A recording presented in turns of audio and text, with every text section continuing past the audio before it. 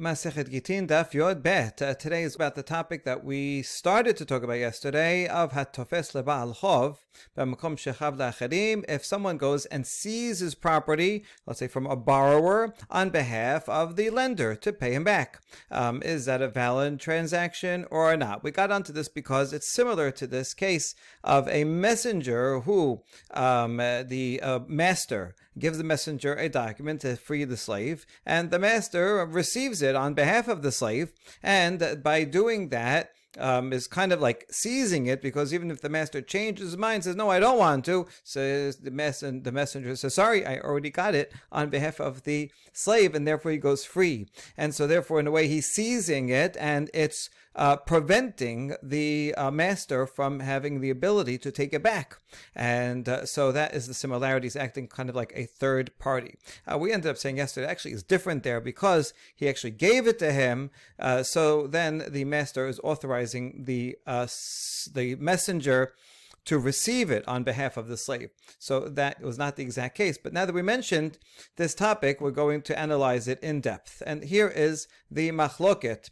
אמר רב חיסדא, התופס לבעל חוב במקום שחב לאחרים, באנו למחלוקת רבי אליעזר ורבנן. The question of whether a third party can seize assets on behalf of someone who it's owed to, even if it will be to the detriment of other people, like if the borrower owes many people, A, B, and C. And I go and I take money from the borrower and give it to A. Well, but now there won't be any money left for B and C. So is that a valid transaction? Or can B and C come and say, hey, you weren't allowed to do that. Not only you took it from the borrower, you took it basically from us, because now we won't be able to have anything to collect from. Well, the answer to whether that's a valid transaction, if it's a valid transaction, A keeps it. If it's an invalid transaction, court says, sorry, you got to give it back, and then it will be split up, divided in whatever way it's fair to divide. Okay, so this depends on machloket of Rabbi Eliezer and Rabbanan in a similar case. Ditnan. Misha liket et ha'pe'ah v'amar, hare zo lifloni ani. Mishnah pe'ah teaches, if someone goes to a corner of a field, that's pe'ah, that's designated for the poor. Now, this person himself is not poor, but he says, listen, I have a friend who is poor, so I'm going to do a favor for him. I'm going to go and I'm going to take some grain here, and on behalf of my friend. In some way, it's similar to, we have Shavuot coming up now. Ruth takes for herself. She is poor. That's fine. She also takes on behalf of Naomi, her mother-in-law. And so, is that allowed?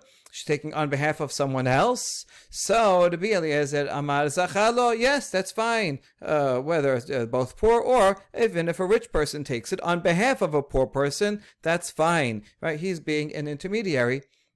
But he's taking on behalf of someone who deserves to get it. Chachamim say, no, it's not good. Why? Because in this case, when he takes this grain for his friend, the poor person, he's taking it away from B, C, D, and E, all the other poor people who now will not have access to it. So, yes, he's giving it to someone who's deserving, but also reducing the amount for other people that are also deserving. A poor person himself can take but whatever he needs, but a rich person cannot come and take on behalf of a poor person to the detriment of other people. So you see that the machloket depends on this. Chachamim would say that he cannot do it. That's why when he actually took it for his friend, he did not acquire it. It's an invalid transaction, and so it belongs to any poor person. So he should give it to the first poor person that he sees. He says, listen, I have this pe'ah. Doesn't belong to me. You can have it. Whereas Rabbi Eliezer says he merits it, and it's a valid transaction, and his friend, the poor friend, will in fact get it. So Rabbi Eliezer thinks that yes, tofes leba'al chov makom shechav la'acharim, and Chachamim say not so. Amar Amemar v'item Rav Papa dilma lahi. But now we say not necessarily. The two cases actually are different. Ad kan lo kamar Rabbi Eliezer hatam ela demigo de'iba'el mafkal lehu nechseha behave ani vechazile umigo dezachi lenafshe zachi lechabre aval hacha la. In fact, Rabbi Eliezer only permits the rich person to take because of a migo, since if the rich person wanted to, he could have declared all of his property ownerless, and then he would be poor, and he would be able to take it for himself.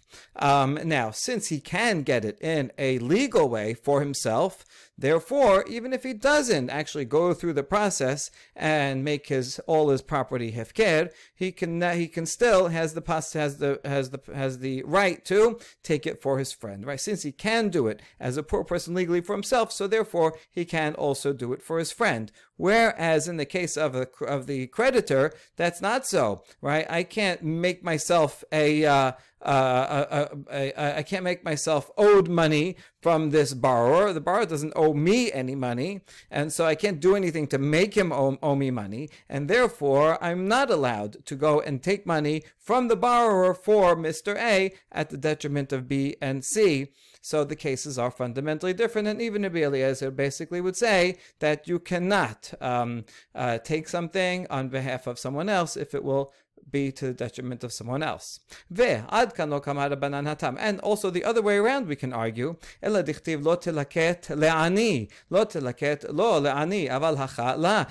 Rabbanan actually think that you can, in general, in the case of the borrower, I could take money from the borrower and give it to A, even at the detriment of B and C. But in the case of Pe'ah, you cannot because of A gezerah takatuv. You see, the pasuk says, "Lo techale pe'ah sadecha b'kusrecha ve'leket kisrecha lo telaket." You, the farmer, you are not allowed to harvest your entire field.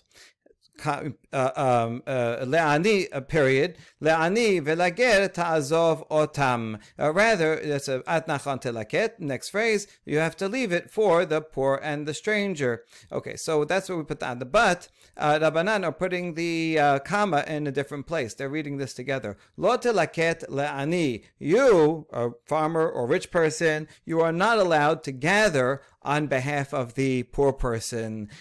So here we have a pasuk that says only poor people can go and take. A rich person cannot take on behalf of the poor person for pe'ah, even though in other cases of a borrower or other cases where I want to benefit someone want to benefit someone as a third party, it would be okay according to Rabbanan. Good. So now Rabbi Eliezer, what's he going to do with that pasuk, lo telaket? Now the truth is that the atnach goes on, farmer, lo telaket, right? Comma. So he really doesn't have to do anything with it. But once we're reading it this way, without the ta'amim, so how could he interpret it? This is teaching that if a poor person is also a farm owner, he's poor, but maybe he has a little farm, and he gets something from it. The poor person has to leave pe'ah also for other poor people. Even we saw this earlier. Even a poor person has to give tzedakah.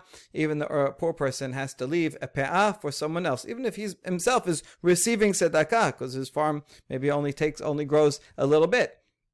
So that's what it says, right? You're the farmer, lo telaket. You cannot take it, even if you're poor yourself. That's what Rabbi Eliezer will learn from it. All right. So now that that machloket in pe'ah is not relevant is not necessarily relevant, so we don't know if Chachamim and Rabbi Eliezer then Pe'ah do not necessarily agree with the line up with the machloket here.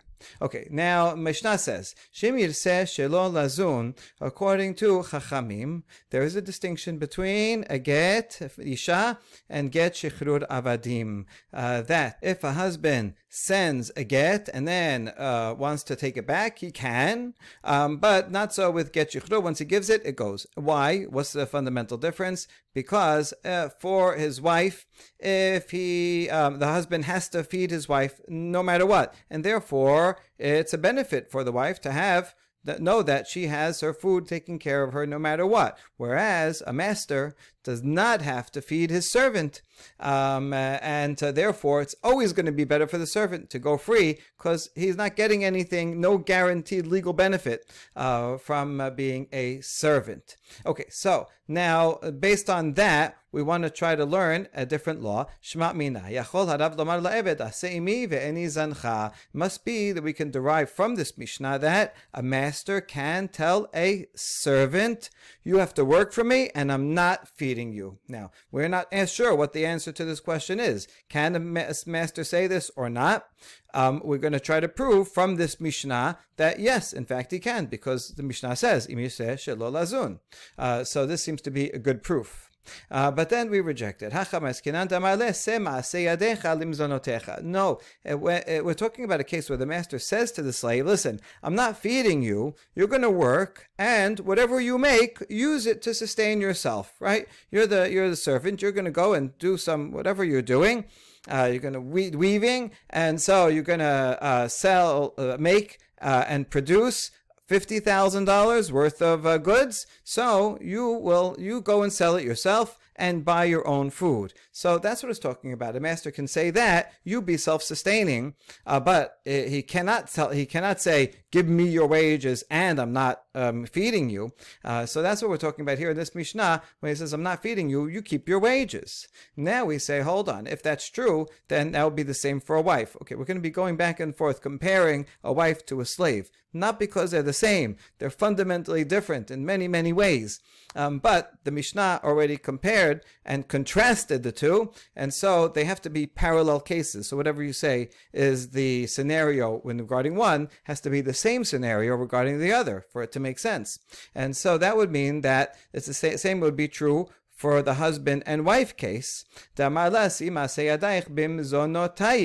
Isha amayla. It must be that for a husband he has the right to tell his wife, listen, you have a job, so keep your salary and you go feed yourself. And so a wife can say that, and since that's true, then in the case of a wife, why can he not do so? Because the Mishnah did contrast them and say it's different, and that the husband cannot say, has to feed his wife, and therefore it's not going to be good for her to go free necessarily, to be divorced necessarily.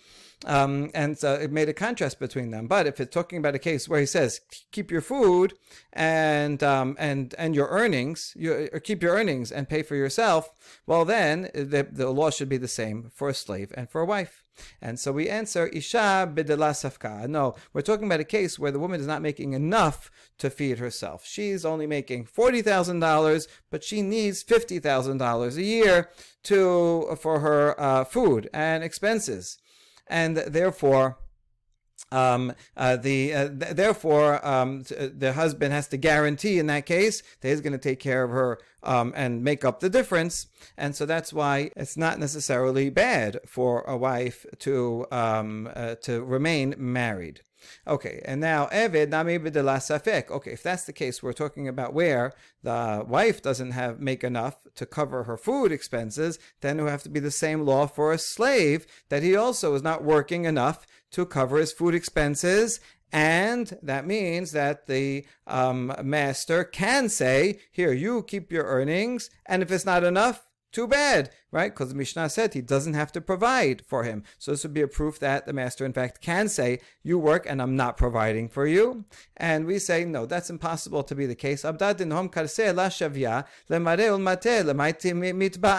his slave is not worth the bread that he consumes, then what good is he for his master or his mistress? And there's no such thing as a slave. No one would keep a slave that costs more than it produces. And so, by definition, if there's a slave and he's there, he still has a job, he's still with this family, then they didn't free him. It means that he's producing more. So there's no such thing as a case, and that's why in the Mishnah is talking about a case where they tell the slave, listen, you keep your earnings, and I'm not feeding you, and it must be a case where it's sufficient to fulfill it. Otherwise, he wouldn't be kept as a slave in the first place, and that's what the Mishnah is talking about. So we cannot prove from this Mishnah that a master has a right to not feed his slave and take the slave's earnings and not feed him. There is no proof. Now, the contrast with the wife is that, yeah, in the case of a wife, it is possible that a wife will not make a sufficient amount to cover her own expenses, but would still be a wife, because that makes sense. In fact, that's happens often. That a wife either makes less or maybe doesn't work at all and is a stay-at-home mom, which is also a full-time job and even harder than most jobs, even though she's not getting paid for it monetarily. And a husband will be very happy to have such a wife, because they love each other and they want to raise a family together, and all the other reasons why people would stay married. It's not a financial commitment. It's not dependent on her making her keep. It's dependent on an entire family structure. So that's how it's this is one of the ways in which slavery is fundamentally different from marriage, and one should never confuse the two. Okay, so from that, there's no proof from there that a master can withhold food from his slave. But we're going to try another proof. Tashema. Evet shegala le'areh miklat en rabo hayav lezuno ve'lo od ela shemase yadav le'rabo. This is a Tosefta. It's a Braita. It's pretty long. We're going to learn it piecemeal. So we're going to see each part as it comes. So the first part says that a slave, let's say he killed someone by mistake, and so he has to go to Ir Miklat. The master does not have to give him food, and not only that, whatever he does, he gets a job there. In the Ir Miklat, he'll do some farming there. Whatever he makes, the master gets. Here we have a case where a master can tell the slave, you work, give me your earnings, and I'm not feeding you. So yes, he can do that. Is that a good proof? No. Maybe here also it's implied, it doesn't say explicitly, but we can imply that the master said, you keep your earnings and pay for your own food, right? But not that he can take the earnings and not feed him. Okay. Wait a second, but it's actually said explicitly. Not only that, but also his salary goes to the master. So why are you saying that the salary goes to the master if he says you can keep your salary? Oh, we're talking about the surplus. If the servant needs $50,000 for food and he makes $60,000, then he keeps $50,000 to spend on food, and the extra surplus $10,000 he will send to the master. That's what it's talking about. Now we ask, of course he does. Why would anyone think that the surplus, the slave can keep the surplus, right? You don't even have to say that if that's what it's talking about. Oh,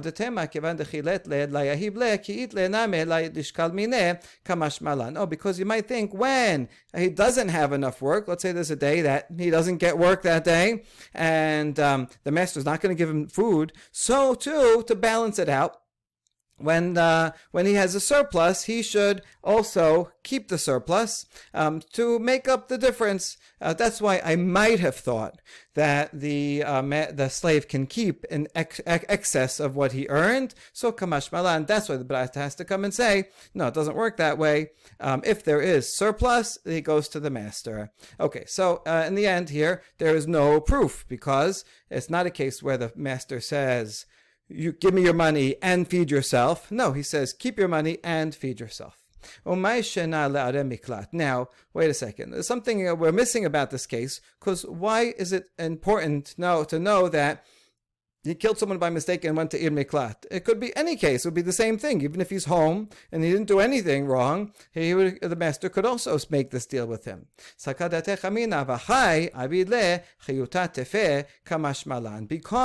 I might have thought, since the pasuk regarding Ir Miklat says vachai means the person has to be able to live well, and so maybe I might have thought that the master has to really go extra and give him something extra, more than what he earns. So therefore, kamash malan, that's why it says even if he goes to Ir Miklat, the master is not obligated to him any more than as if he is home. He just has to give him his basic needs, or if he says give him, you keep your earnings and feed yourself, so they're your basic needs. Any surplus would have to go to the master. So that's why it's talking about Ir Miklat, to say even there the surplus goes to the master. Now hold on, we didn't quote to you the entire Baraita. There's the next part. And here this Baraita also compares and contrasts a slave to a wife. Again, not because they're the same, but actually because they're different.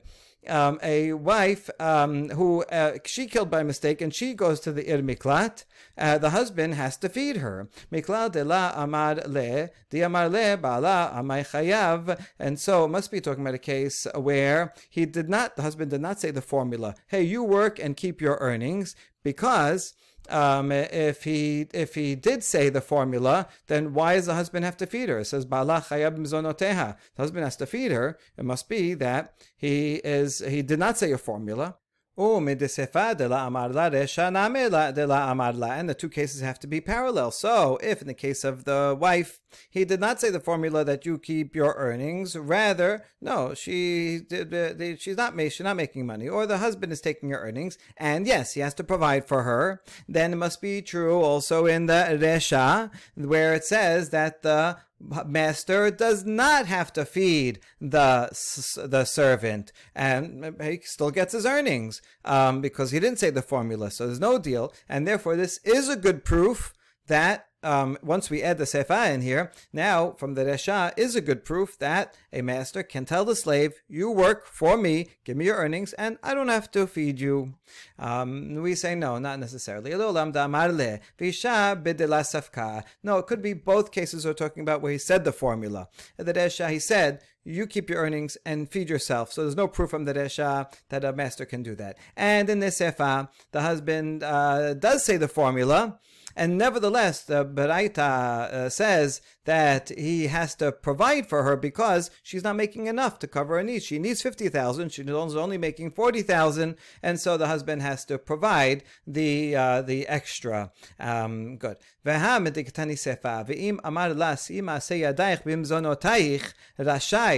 didn't quote the entire Tosefta yet. There is yet another line after that if the husband says, you keep your earnings and you buy your food, he's allowed to do that. Oh, so this is a third case. We see if that's the third case, Michlal Deresha de la Amada, that means the previous two cases with the slave and the wife is when he did not say a formula, and therefore, since he didn't say the formula, and yet it says by the slave that you don't have to feed you, so you see a master can tell a slave, I get your earnings and I don't have to feed you. Right? Isn't that a good proof? No. Hachikamad. V'im maspeket v'amar la si'i ma'aseh yadayich b'mizonotayich rashai. If her earnings suffice her, then he can say that, and he wants to say, you keep your earnings for your food, he's allowed. But really, the previous cases are also when he says the formula. It's just that the previous cases are when she was not making enough, and so that's why he has to provide for her. And the last case is, if she is making enough, then he says, listen, I'm not going to provide for you anything. You keep your own salary. We ask, maspeket maile memra. Wait a second. If she is making enough for herself, then isn't it obvious, the third clause? Why would you need to say it at all? Of course, the husband can say, here, you making enough? So keep your earnings and feed yourself. Because I might have thought that since we have a principle that the glory of a king's daughter is within the palace, meaning that it's not improper in those days, improper for a woman to go out too much. And if she's going to have to make money, she's going to have to go to the marketplace and be in public, be interacting with all kinds of people, and so we might say that the husband cannot demand of his wife to go out and work because she can say no, I don't want to, and so he shouldn't be allowed to demand that his wife go out and work, and therefore kamash malan that is not the case. A husband can say, listen, you're very capable, you go out and work and find a job, you keep your earnings earnings and feed yourself. And so it is within the rights, and we were not going to tell him, no, your wife has to stay at home. She can go and work. Okay, so that's a good proof that women are allowed to go work and earn a salary. Okay, now, so there's no proof from either of those two, the Mishnah or that Braita. And now we're going to try a different tack. We're going to try to say maybe this question of whether a master can withhold food from his slave is subject to a Tanaitic machloket. Rabban Shimon ben Gamliel Omer, Yachol ha'eved lomar l'rabo b'shnei basoret, ofar neseni o hosieni lecherut. Hachimim omrim hareshut beyado. If you have a year of a time of famine, there's no food, there's a lack of food. So a servant can go tell his master, either feed me or set me free. You can't keep me as a slave and not feed me, right? So we see from here that is Rabban Shimon ben Gamliel, that he has to be fed. Hachamim omrim hareshut biyad rabo, and the rabbis say the master has permission to keep him as a slave and not feed him, right? So sorry, there's not enough food for you. So so it seems that they are arguing about this very question, where the rabbis, the second one, say that a master can, and even in a regular circumstance, it happens to be a year of famine, because that's where it's more likely that they would come to such a situation. But in principle, the rabbis say a master can tell his slave, you fend for yourself, go feed yourself, and you still have to work, and whatever you earn is mine. Whereas Rabban Shimon Gamliel says a master does not have a right to do that. He has to provide food for his servant, and if he doesn't, then the servant says, give me food or release me. Betizbera, hold on. Does the language really match up? Hi, ofan eseni ohosieni lecherut, ofan se oten li maasei yadai beparnasati. That the language isn't right, because Rabban Shimon ben Gamliel says either give me food or set me free. But actually, that shouldn't be the language. It should say either give me food or let me keep my salary, right? It should have said. The point is, if that's what Rabban Shimon ben Gamliel was saying, that its master has to feed the slave, then it should have said, you have to feed me either with food or with my salary, right? The going free is irrelevant to this law. So since it says either feed me or go free, right? So it means that Rabban Shimon ben Gamliel is talking about a different matter. And furthermore, why does it bother talking about a year of famine? If this would be true in any year, that Rabban Shimon ben Gamliel says he cannot say that, that he has to feed him or else, and he has to feed him one way or another, and Chachamim say, no, I don't have to feed you. What doesn't matter if it's a year of basoret? According to your equivalence, then Chachamim would say even not in a year of famine. So therefore, this doesn't make sense that this is what they're arguing.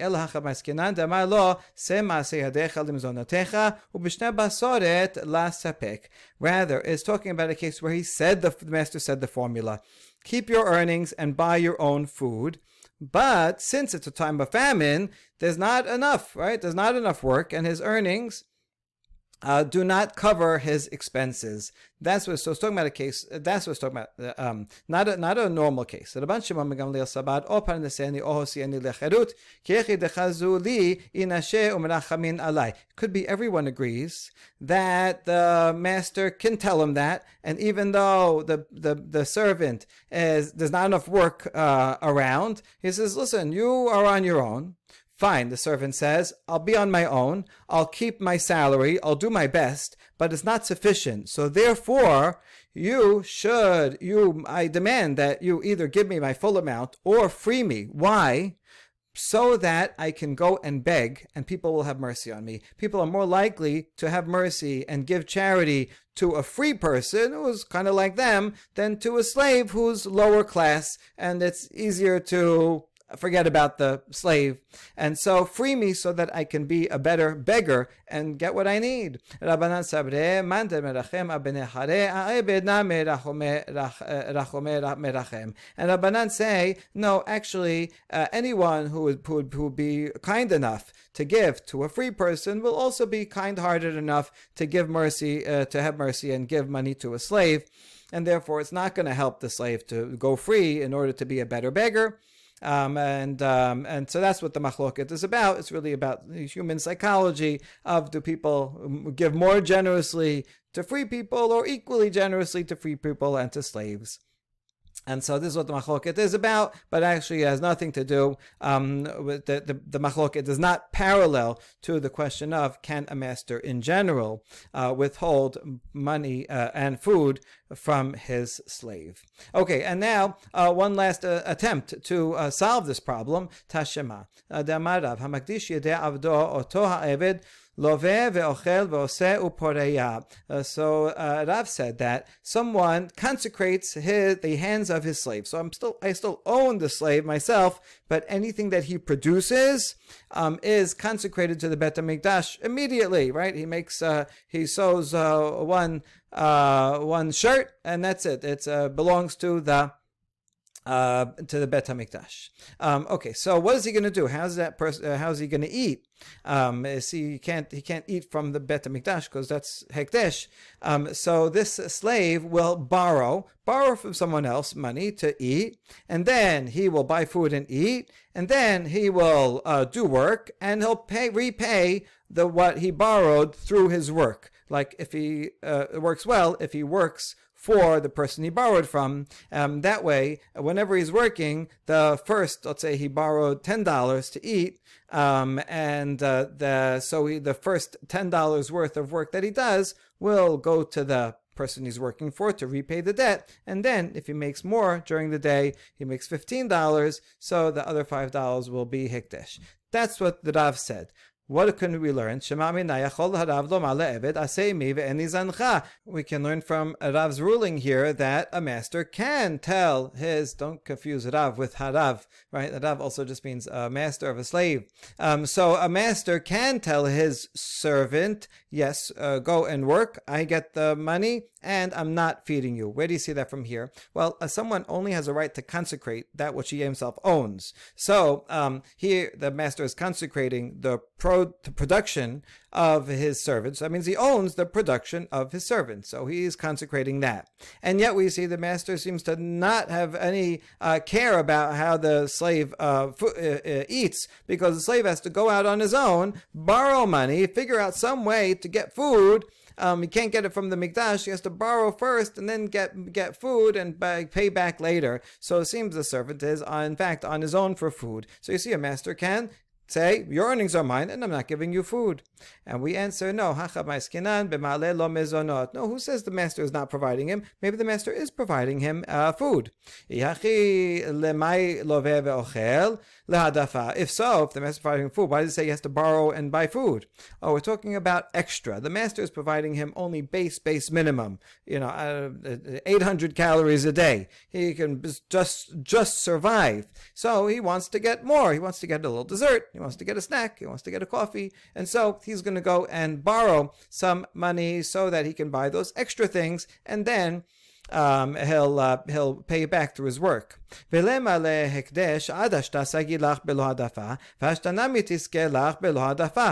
on, the temple treasurer, right? He can come to the slave and says, wait, so all your work, it belongs to me. And so therefore, until you were consecrated, right? You didn't have this surplus and you were okay. So now also, you don't need that extra dessert and that extra coffee. You can survive just with what the master is giving, and therefore you have no right to take it from the temple treasury, because any of that work that you're using to pay back the borrower is not going to the temple treasury. So we answer, no,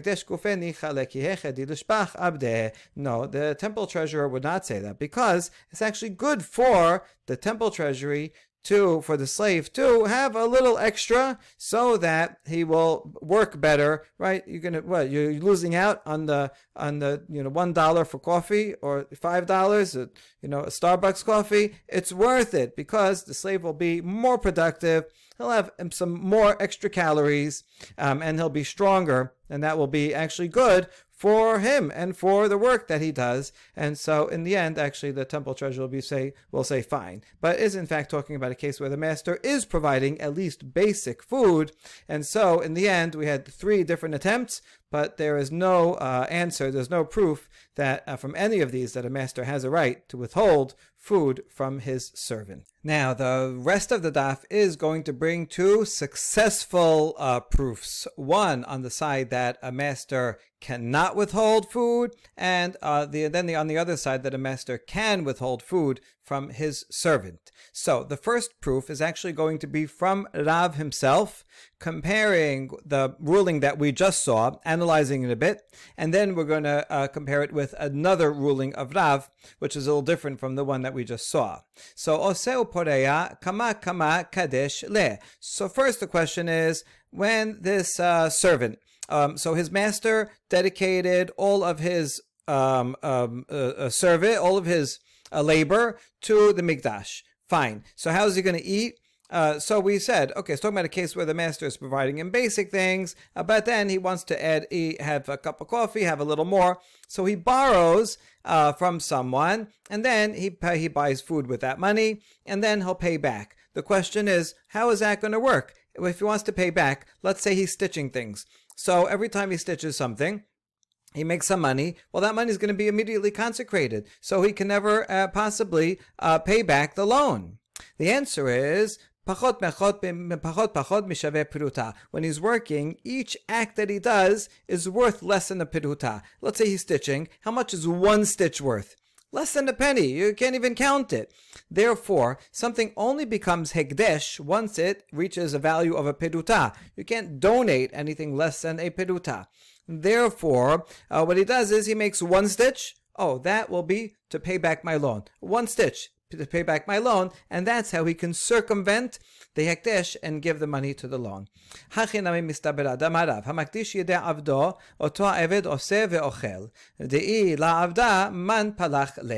this makes sense that, yes, it's talking about such a case. And what we said so far, the master is providing sustenance to him, and that's why he has to do this workaround. Because Rav also said that someone who consecrates the work of his servant, that servant has to go and work and eat.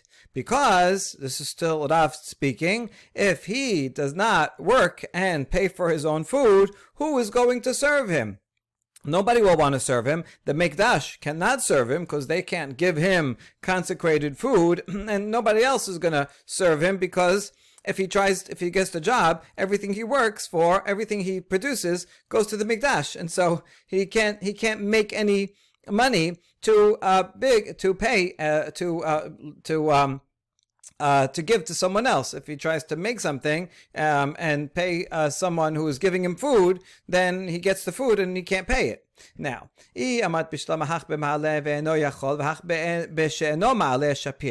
can we explain the difference between the first statement of Rav and the second one of Rav? Because in the first statement of Rav, he has to borrow first, and then he can do a thing, and he can pay back less than a peruta. Through each act of work is paying him back. And that's how he can do it. But in the second statement, Rav said, no, he just works, and then he earns money, and then he can buy food with the money, like a regular person, and his work is not consecrated. So how could we explain the difference? Here's how we can explain it. The first case is talking about where the master is giving him a basic amount of food, and therefore, the master has a right to the servant's handiwork, because that's a good deal, right? You're allowed to make that deal. Here, I'm giving you food, I get your handiwork. Because I get your handiwork, I have a right to consecrate it. Because it's consecrated, if you want to buy some extra things, then you have to borrow and pay back with your a little bit of work each action. And that will assume that a master cannot withhold food from his servant, right? And that's why we had to say that it's talking about a case where he is in fact providing food. That was all the first statement, as we already discussed. The second statement is where the master is not giving him food. If he's not giving him food and he's not allowed to withhold food, so the master is in a breach of the law of his responsibility. Therefore, the handiwork of the servant does not belong to the master because he's not providing food, and the master cannot withhold food and and take his handiwork. Therefore, when the master dedicates his handiwork to the mikdash, it doesn't work. Because you cannot make hikdash something that you don't own, since the master is not feeding him. Therefore, his handiwork does not go to the Beit HaMikdash. Therefore, the servant can keep his earnings by his own food. And so, the two statements of Rav make sense with the assumption that the rule is that a master cannot withhold food from his slave and take his earnings. Because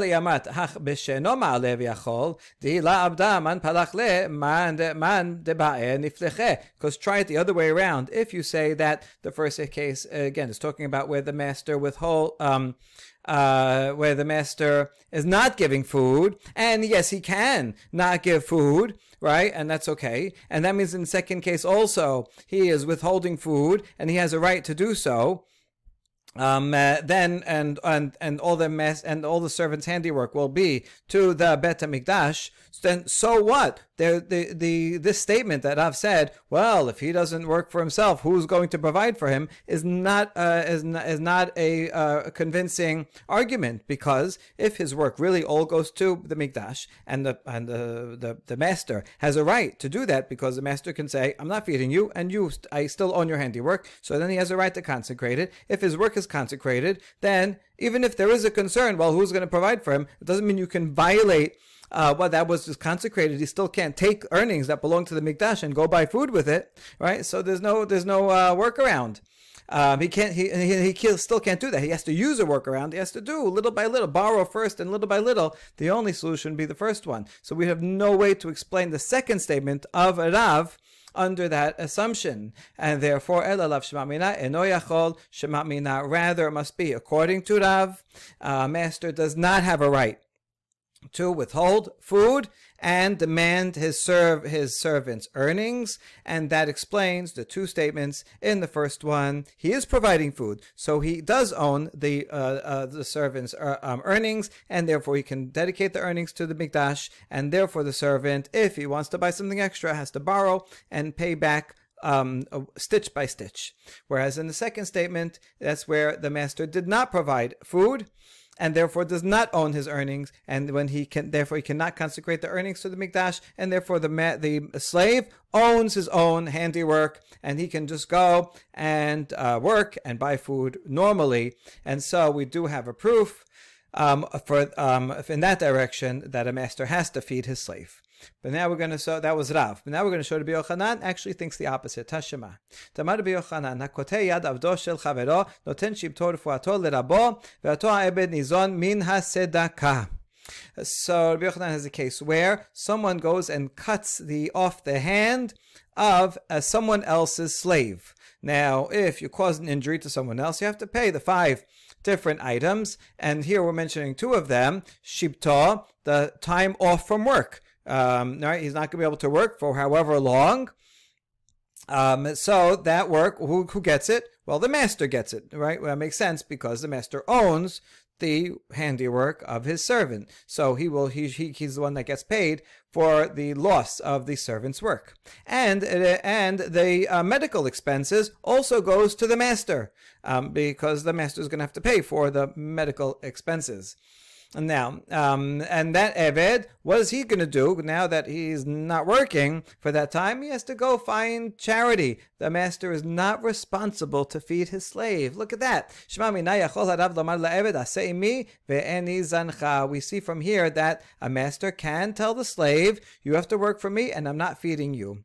How do you prove that from this case? Well, the master is not feeding him, right? Because he has to go to tzedakah, and the work, well, the master gets the replacement for work, right? The master gets his disability benefits, and so that is equivalent to the slave's work, right? If it was an exchange, then the slave could say, "Listen, here, you take the payment for not working and feed yourself." No, but the master can keep both.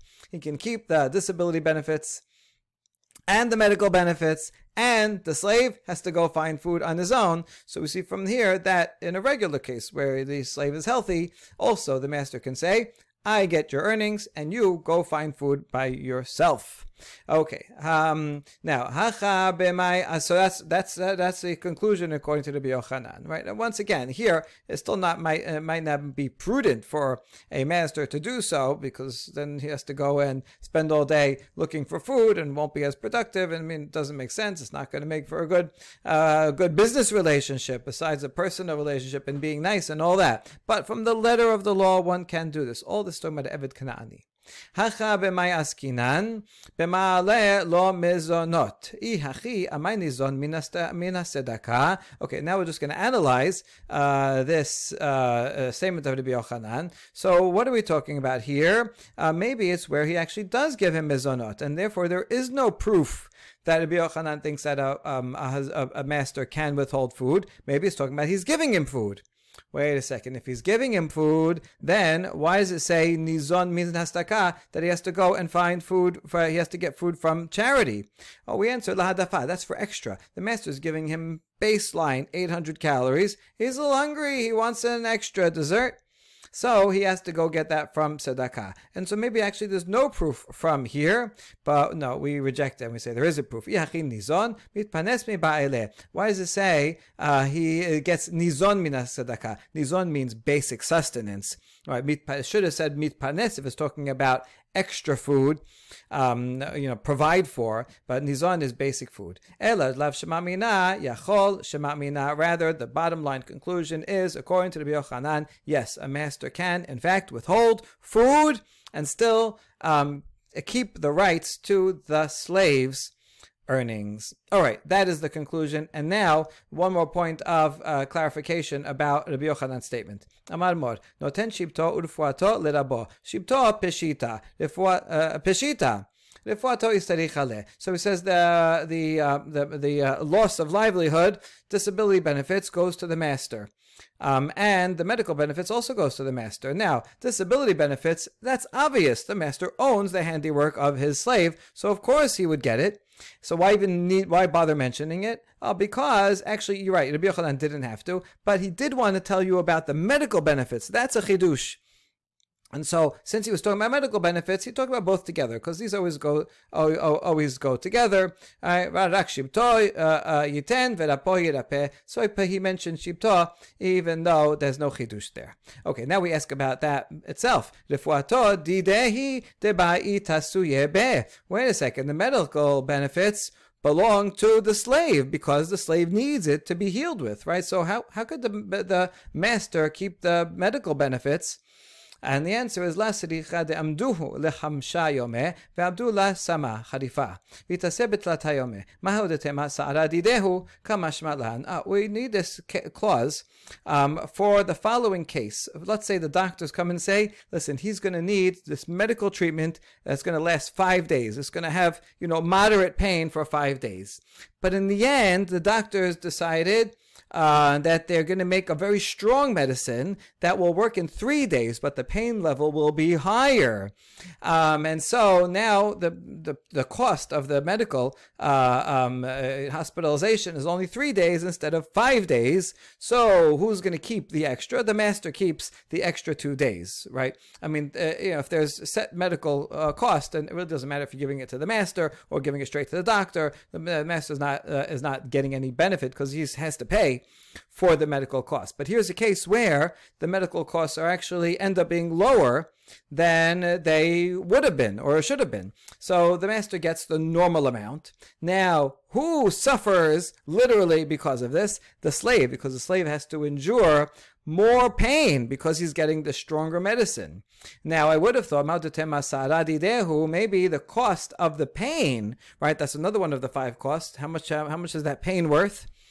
So the cost of the pain should go to the slave. No, Rabbi Yochanan says even the cost of the pain goes to the master. The master owns all of the products, even the byproducts of an injury that happened to the slave. And therefore, that's what Rabbi Yochanan is teaching us. The medical benefits go to the master. If it's a normal procedure, so then he'll have to pay the doctor. But if there's a way to reduce the medical cost and instead have more pain, then the master keeps the entire medical cost and the extra pain that the servant suffered also goes to the master. So, these details like this show you how how the extent to which slavery was really treating people like objects, like animals. And so we're thankful that we have these laws on the books to remember how terrible slavery was. Baruch Adonai Leolam, Amen v'Amen.